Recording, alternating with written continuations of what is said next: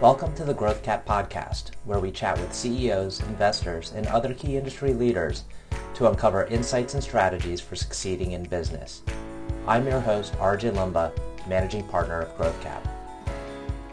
In this episode, we chat with Paul Tatey, a partner with private equity firm Normandy Real Estate Partners and three-time Olympian. Also, as a member of the U.S. national rowing team, Paul won 10 national championships. We talk a bit about what it takes to sustain a high level of performance over a long period of time, as well as what I found most impressive, Paul's commitment to giving back. Thank you for joining us, and we hope you enjoy the show. So, Paul, thanks so much for joining us today. Really delighted to chat with you. Maybe what we could do is I'll give a little bit of an intro here. You're a three-time Olympic rower. You've won 10 U.S. national championships, 3 World Cup medals, and a Pan American Games gold medal, which is truly extraordinary. How are you able to sustain such a high level of performance year after year over such a long period of time? Sure. Well, thanks for having me. First of all, happy to join you guys and have a great conversation this morning. I think one interesting thing about I think any muscular endurance sport, but certainly rowing, in my experience in rowing, is that, and I think perhaps part of what attracted me to the sport was also a key ingredient in having kind of some level of sustained success over time. Is number one, you start seeing the effects of your training right away. So I saw very early on in my athletic career, my rowing career, different from some other sports, a direct sort of correlation and relationship, almost linear, between what I put into it from a training perspective and the progress I was seeing. And that's not always the case in some other sports that where I think that there's a more inherent talent, right? Not that that's not necessary for rowing, but I think a key thing that drove me to the sport was, this relationship between, kind of direct relationship between the hard work and training and the results that you could see. In the case of the rowing machine, you literally see it right in your face every stroke you take, but even in performance over time.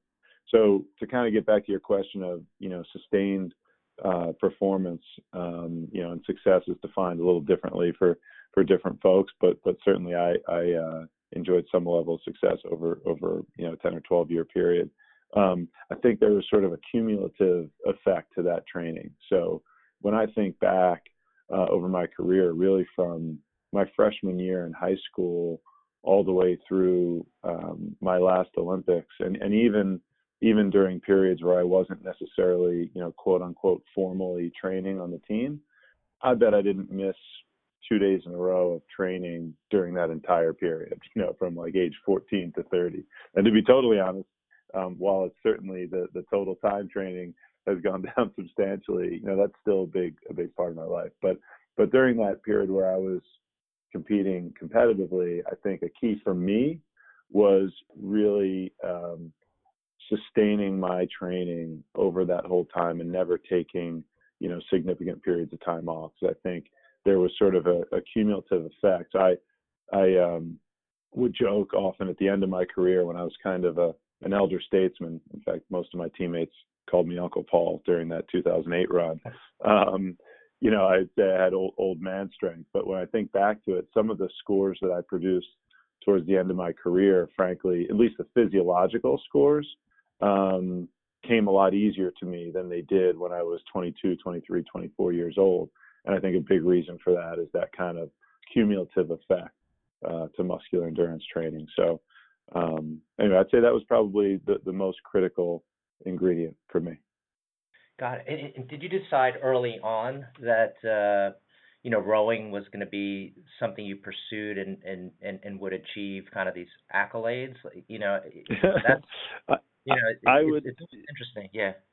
Yeah, I would say, when I was younger, I grew up playing just about every sport, football, basketball, baseball. I ran track a little bit.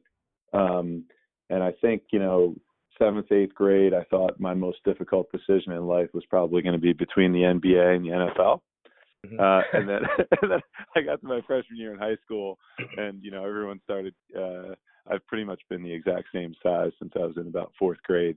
Everyone started to sort of catch up and then pass me, and it became very clear to me very swiftly that those two things were not in the cards for me. So yeah, I don't know. I think like I said, I think I sort of grew into the sport over the course of high school, and then got more and more serious. I was fortunate enough to really have some great coaches at an early level. In fact, one of my high school coaches, Dave Krumpetich, was actually an Olympian. He rode in the 1988 Olympics, and he was a super humble guy, really hardworking guy, and was, while he didn't say a whole lot, was certainly an inspiration for me. And then obviously, as you know, RJ, my brother, who's 21 years my senior, also competed for a long time. So I think once I got into the sport and it started to grow on me, and like I said, that sort of cumulative effect of my training started to take shape, I think even though it might not have been as explicit, and sort of I never necessarily stated it out loud, I think having people like that around me made it feel like maybe a subliminal, realistic goal. That this was something that was that I could. I don't know that I had specific aspirations of national team or Olympic Games at that time, but I certainly felt like this was something I could continue to progress. And I didn't see that immediate ceiling in front of me, whereas I think some other sports you see a ceiling, a lot earlier on, whether it's because of your physical size or other attributes that you may or may not have. So I think that's, by the way, similar of other muscular endurance sports like swimming, running, cycling, etc. The interesting thing for me, I think, that drew me to rowing specifically was it's really the ultimate team sport in a lot of ways, right? It's you're trying to get in the context of eights and fours, you're trying to get eight men to do the exact same thing at the exact same time, over a 5, 6, 7 minute race. There's no better coordination of athletes. So I think that team aspect was something for me that really kind of drew me in as well. Yeah, and in order to compete at these elite levels, I imagine you must have exceptional both leadership and teamwork skills. Maybe could you share with us what kind of leadership means to you? Sure. Yeah, I think in the context of rowing specifically, I know RJ, you and I have talked about this before, but I felt like aside from whatever physical or physiological attributes might be necessary, I always felt like from a team perspective, I'm one of 10 children, and when you grow up in a household of 10, you kind of learn team pretty quickly. I think for certainly my household, definitely my rowing career, leadership maybe meant something a little bit different than people typically think of when you say leader. They're picturing, one person standing up at a podium in some cases, I think.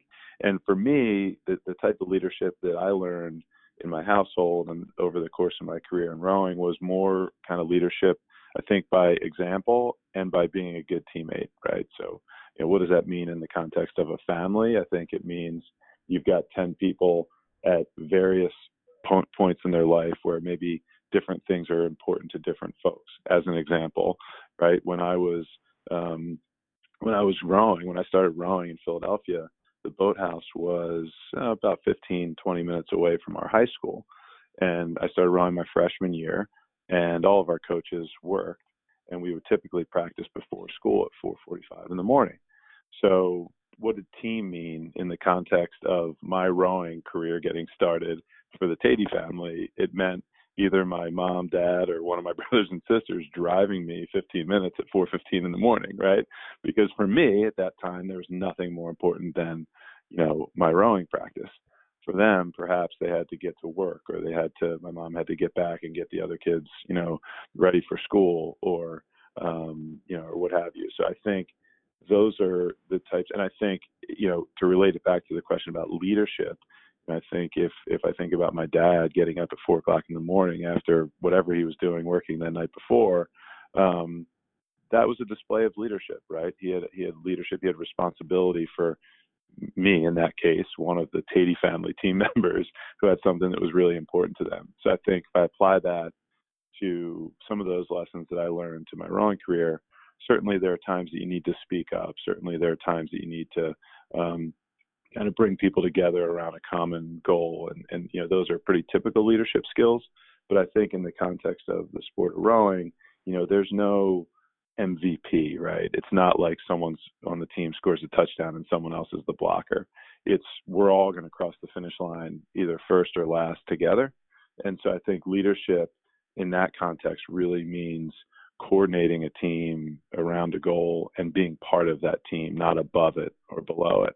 So I think I often think that my family upbringing made me sort of uniquely positioned to contribute as a productive team member and perhaps in certain cases as a leader in my rowing career. And frankly, my professional career has taken a very similar path in terms of being drawn to more of a team environment. So. Yeah, and that's a good segue, because I did want to chat a bit about how kind of your experience as an athlete and competing has served you kind of in the business world, given that there's some of the same dynamics. You're working with an organization and you have to figure out how to win together. So would be curious to kind of hear hear more about kind of leadership and teamwork in the business context. Sure. Yeah, well, for better or worse, rowing is not a revenue-producing sport. Right. So one of the only ways that I was able to, and I probably should have pointed that out during your first question, but one of the only ways I was really able to continue my rowing career was to be able to find, have a job that allowed me to train during those periods as well. But yeah, in terms of my professional career, I think it's a lot of those same attributes for sure in terms of being drawn to a team environment. I'm a partner at Normandy Real Estate Partners, which is a investment manager and developer based here in the state of New Jersey, and we operate more or less between Boston and Washington, with offices in Boston, New York, and DC. And coincidentally, Normandy's two founders are Finn Wentworth, who happens to be one of 10 children as well, with the exact same split as me. I don't know if I ever told you that before, RJ, but yeah, he's got seven sisters and two brothers. And the other founder, a guy by the name of Dave Welsh, was quite an accomplished musician. And I point that out because I think in both of those contexts, contributing as part of a team, right? So we talked a little bit about being from a large family and that large family dynamic where everyone's expected to contribute and lead, at certain times and kind of bring their talents to the table. I think similarly with a musician as part of a band or team, everyone's got their sort of set of responsibilities. And so I think when I think about our company and how it's formed, I joined when there were only 4 or 5 of us, and we're now about 130 people or so, plus or minus. And I think about how that our company has been built over time and how that team environment has been created. And I think it really comes back to, Dave and Finn, and a third partner that they brought on, or they came on to start our fund business, Jeff Groening. Really, we always built everything that we've built as a company has been in a team environment. And so I think my upbringing, my large family certainly contributed to my success in rowing. And there's no question that the time I spent training and competing athletically as part of, both, in high school and then both in college and on the national team, I think uniquely positioned me to be, a successful contributor as part of a team that, that's grown to be, quite a successful platform. So I think there are attributes, and some of the things we talked about, right? Making sure that every day you show up, there's a contribution. There's the ultimate responsibility in the sport of rowing, right? Because you can't take a play off. Right? You've got a 2,000-meter race.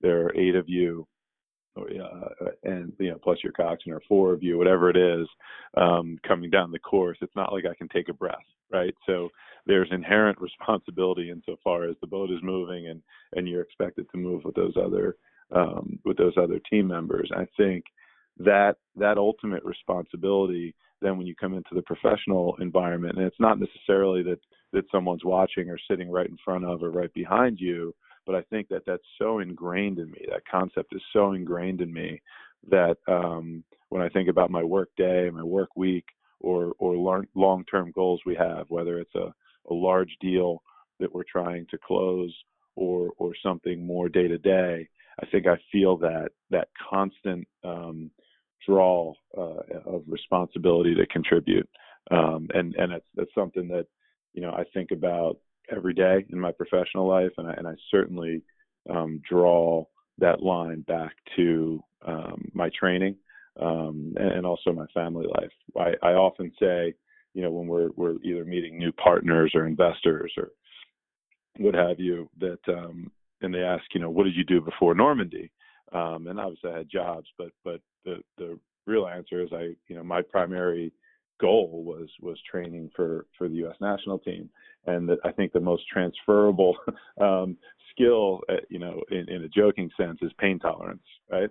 So I say that oftentimes when people ask about what the connection is between the two. But I think the real answer is that responsibility to be a constantly contributing member of the team, and it's really important in the investment business and specifically in the real estate investment business, where it's fluid and there's a need to be constantly contributing. And you said something interesting the other day about how you think about, some of the maybe transactions, some of the deals you're working on, some of the investments, and you kind of had applied, the same thought process when you were training for any athletic event, in how you kind of manage, I guess, anticipate what could possibly go wrong and kind of mitigate that. You get ahead of it. I don't know if you remember us talking about that the other day. Yeah, I think that's right. So, if you think about sort of the complexion of a real estate transaction, and what I do every day, whether it's a new acquisition or it's a lease or it's a financing, right? These are things that typically are identified up front. So let's take a lease transaction as an example. Let's say, RJ Capital, wants to sign a 300,000 square foot lease at one of our properties in New York City, and tour the property, and we meet, and we develop basic economic terms, and there's some kind of letter of intent agreed to. So now we've established our goal, right? Our goal is to consummate this transaction that's got all sorts of complexities that might have been left out of that term sheet, and it's going to take us, weeks or months to complete that. So let's put it a few months out, right? I think direct correlation in my athletic career, we've got, the national championship in June, and we're sitting here in January with a goal of winning the national championship. What are those interim steps that I need to take between now and June to make sure that anything that could occur, during that race on that day, that I've prepared myself for between now and then, right? And there's a series of steps. In the case of rowing, there's a long distance training period to build my base. There's a fine tuning as we get closer to race pace. There's health and wellness, and what I'm going to be able to eat that day, to the extent we talked. It might have been part of that same conversation, RJ, but we talked about diet, right? And said, well, if I'm racing in Bulgaria and I've got these very specific diet requirements that I can only adhere to in Princeton, I'm going to have a problem when I go to the line against the Germans or the Dutch or whoever it may be, right?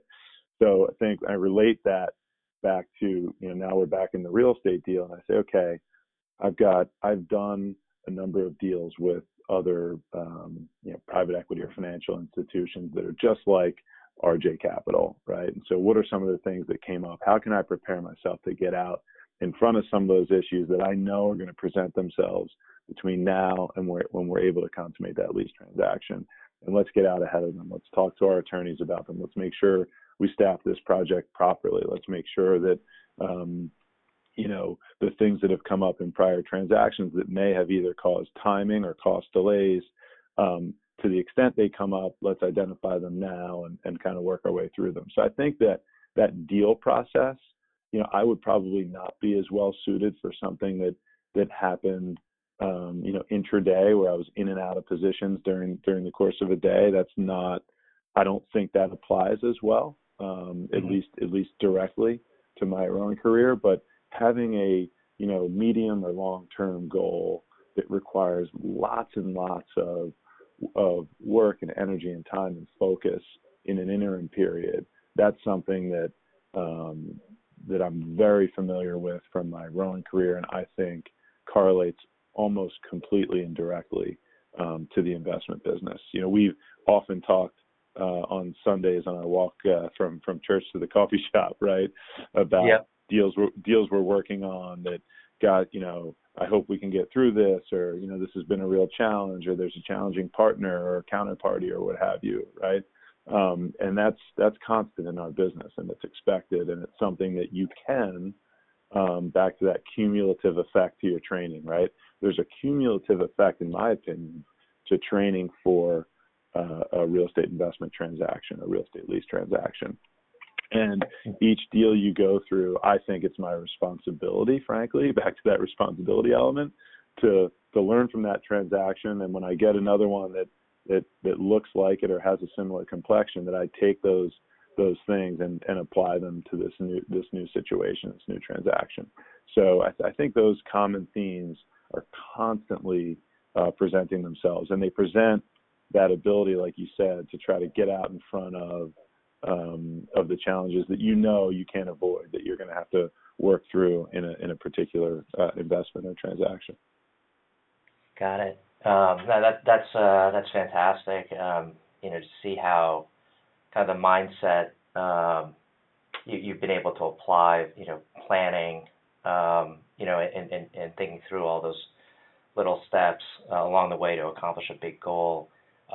Maybe switching gears a little bit, it's really been a pleasure to get to know you over the last several years, and you're someone who gives a tremendous amount to the community and various charitable causes. Where does this dedication to giving come from? Sure. Well, I think some of this is going to sound familiar, because I do think it comes back to the family element. But I was actually just thinking about this the other day, because there was a school that I'm somewhat involved with, and they're in a fundraising campaign, and I was sort of thinking about this exact question. And the reality is, I've been the direct beneficiary of charity, and my mom used to always say charity starts in the home, right? I was the direct beneficiary. Like I said, my athletic career, there's absolutely, positively no question I wouldn't have even been able to take step one, but for the contributions of my brothers and sisters, and certainly mother and father, and even extended family, whether it was driving me to practice or passing the hat around so that we could buy a rowing machine to put in our cellar, that I would literally live on, in early mornings and late nights when I could get extra work in. Or I went to private school for a year, and I remember I went to the Hun School, actually very close to where you live, RJ. And I remember getting there and thinking, oh my goodness, people call this high school. Wow. And it was such a great experience. But the reality is, if it weren't for the, not just, charity in terms of support, but, and maybe charity is not the right word, but help in terms of support, but also financial help. I mean, I think everybody I knew, everybody in my family probably had some level of contribution to help me have that 1 year experience that was, life changing for me. And I think, by the way, in some ways, it benefits the school too, right? To have a community of people that get to have an experience that maybe they wouldn't otherwise be able to afford, whether it was through, aid or help or whatever. So I feel, again, from a community involvement perspective, it's just something that I grew up with. My father in particular, I mean, I can countless examples. I think I've told you some of them, whether it was his, he started a soup kitchen that ended up becoming a homeless shelter in Philadelphia. There was a period where he came up with this idea that, during the winter months, people that are without a home on the street, an ideal scenario is all these churches in our community of every denomination are empty during the night, right? So this is perfect. And he thought this was like such a perfect idea, right? We could utilize these empty churches as temporary places for these people who are literally out in the cold to spend the night in a warm place. And as you might imagine, that while that's a very good idea, there was certainly some community pushback in certain communities, right? But and that's just one example. But I think I grew up with that both within my family and also our parents, my parents, certainly ingrained in us that there was a responsibility to the community that we lived in, because you're benefiting from that community, and so I think there's a responsibility to give back within the community, but also to give people who might not otherwise have access to the things that you've been lucky enough to attain to have similar access. And so, there are a number of organizations that I've been lucky enough to get involved with where either my time or my resources or my financial resources or experience could be helpful. And when those opportunities present themselves, I certainly try to take advantage of it. And I'm as proud of those things as I am of any medal that I've won or deal that I've closed. So yeah, and maybe what we could do is perhaps we can close with some of the charities that you support, and we can what we'll do is we'll include links to those charities to for our listeners and readers if they have interest in learning more, because I think you're involved with some really interesting ones. I know I got to know Playworks through you, so maybe we could talk a little bit about that if that works. Sure. Yeah, that'd be great. I could kind of give maybe a run through of the things that I'm currently involved with, and then if there's anything interesting we could offshoot. But Playworks is a group that I got involved with. They are it's a fantastic organization that essentially at the most basic level is providing, their goal is to provide children, and we've got children, right? So we know how important this is. Children basic access to play and recess. They're particularly focused initially on areas where, in a lot of cases, it was literally either unsafe or too difficult for schools to provide access to basic recess outside. And so it started with that, and I think it's grown into significant research in conflict resolution and healthy kids and healthy play and safe play. So a very basic thing that requires a lot of work from a lot of people to provide, every kid across the country access to basic, safe, and healthy play. So that's an organization I'm really proud of. I've been involved from a sort of sticking in the health route with Diabetes Research Institute, which I learned about, frankly, through, I think we probably all have friends and family that have been touched by that disease. But I had the opportunity through actually a real estate group in New York City who does quite a bit of work and basically produces the largest single fundraiser for the Diabetes Research Institute, which is part of the University of Miami, I had the opportunity to get a little bit more involved through them. And so that's been really fun. And I also, one of my teammates, actually, a guy by the name of Tom Auth, was diagnosed with leukemia. This is going back could be maybe 5, 6, 7 years ago. And, that was a real wake-up call for me, because this was a guy that I looked up to in every way: family, personal, professional, certainly health. He's a 2-time Olympian and scratch golfer, champion cyclist, just an incredible physical specimen. And this disease, hit him. And at a time, when he had children and a wife and was, growing his career and family. And so took that opportunity to get involved with a part of Leukemia Lymphoma Society called Light the Night. It's an event that they put on every year. And, I got quite involved with that for a few years. And I've tried to stay involved, as a contributor.